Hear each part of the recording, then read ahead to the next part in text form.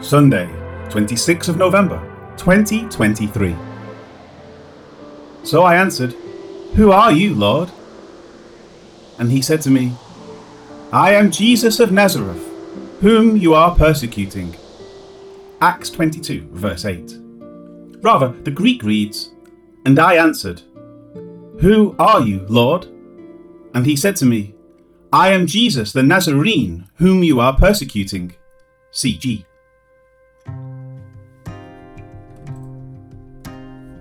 In the previous verse, Paul had fallen to the ground and heard a voice asking, "Saul, Saul, why are you persecuting me?" It next says, "And I answered, 'Who are you, Lord?'" Paul's questioning of who the presence is shows that even though he had all of the training of a master, he still didn't know who the Lord truly was. It is reminiscent of the story of Samuel in 1 Samuel 3. "And the Lord called Samuel again the third time. So he arose and went to Eli and said, 'Here I am, for you did call me.' Then Eli perceived that the Lord had called the boy. Therefore Eli said to Samuel, 'Go, lie down, and it shall be, if he calls you, that you must say, Speak, Lord, for your servant hears.' So Samuel went and lay down in his place. Now the Lord came and stood and called as at other times, 'Samuel, Samuel.' And Samuel answered, 'Speak, for your servant hears.'" 1 Samuel 3, 8-10. Paul knew that this was a divine messenger, but he could not have imagined that Jesus was that divine messenger. His worldview and presuppositions about the law, the Messiah, etc. would not allow him to believe that his actions could possibly be responsible for the persecution of God's appointed Messiah. However, that was about to change with the next words.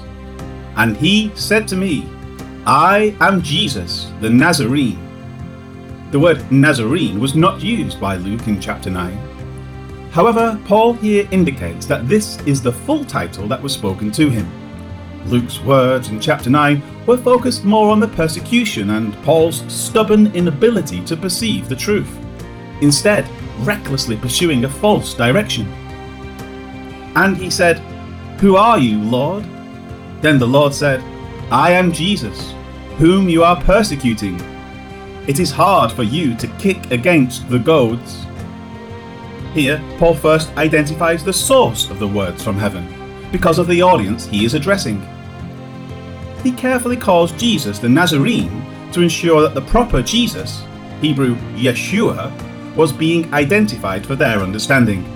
The name was not uncommon in Israel at the time. Identifying him this way would carefully elicit memories of the man who had come and done so many miracles among the people, who had been crucified, and whose followers avowed that he had risen. Paul poignantly identifies himself with this same Jesus. With that, he completes Jesus' words to him, saying, "Whom you are persecuting." Paul doesn't leave out the fact that he had been persecuting Jesus, but the proper Jesus had to first be identified. Matthew Poole describes the term Nazarene used here, saying, quote, "That contemned, though not contemptible, name is owned by Christ from heaven, that they might not be ashamed when they were reproached by it on earth." End quote.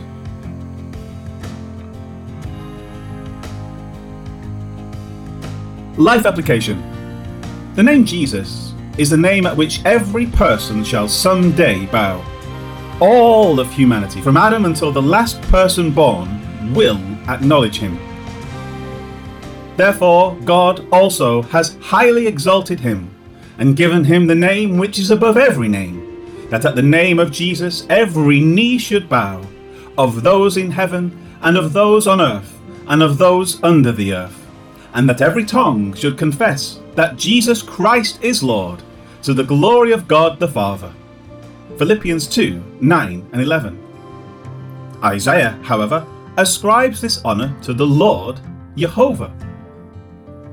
"Look to me and be saved, all you ends of the earth, For I am God and there is no other. I have sworn by myself. The word has gone out of my mouth in righteousness, and shall not return, that to me every knee shall bow, every tongue shall take an oath. Isaiah 45, 22 and 23. Paul directly cites Isaiah and applies what the Lord said through him to Jesus. Either Paul was a heretic and a blasphemer, or he is rightly claiming that Jesus is the Lord incarnate. The truth of Jesus' deity cannot be missed if one truly searches it out. However, presuppositions and biases stand in the way. Paul was given a special grace by encountering the Lord personally. We are likewise offered the grace of meeting Jesus personally through the now completed pages of Scripture. Let us be wise and attend carefully to what we read. The choice is ours, just as it was for Paul. He responded properly. Therefore, King Agrippa, I was not disobedient to the heavenly vision, but declared first to those in Damascus and in Jerusalem, and throughout all the region of Judea, and then to the Gentiles, that they should repent, turn to God, and do works befitting repentance. Acts 26, 19 and 20. Paul was not disobedient to the heavenly vision. We are not to be disobedient to the testimony now set forth in the pages of the Bible. Believe and be saved, and then share this message with those you encounter to the glory of God who saved you.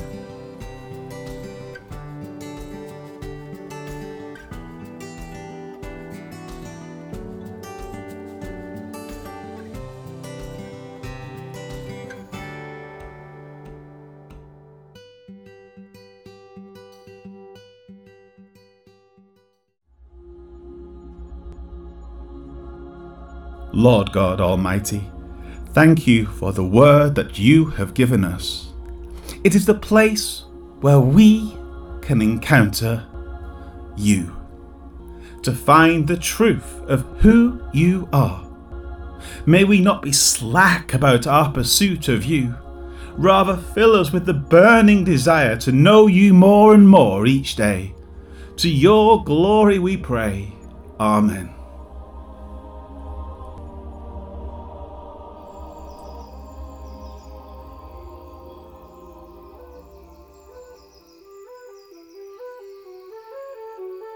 I asked, Yeah. Who are you, Lord? The voice said, The voice said, I am Jesus from Nazareth. I am the one you were trying to hurt. Excellent. Acts 22 verse 8.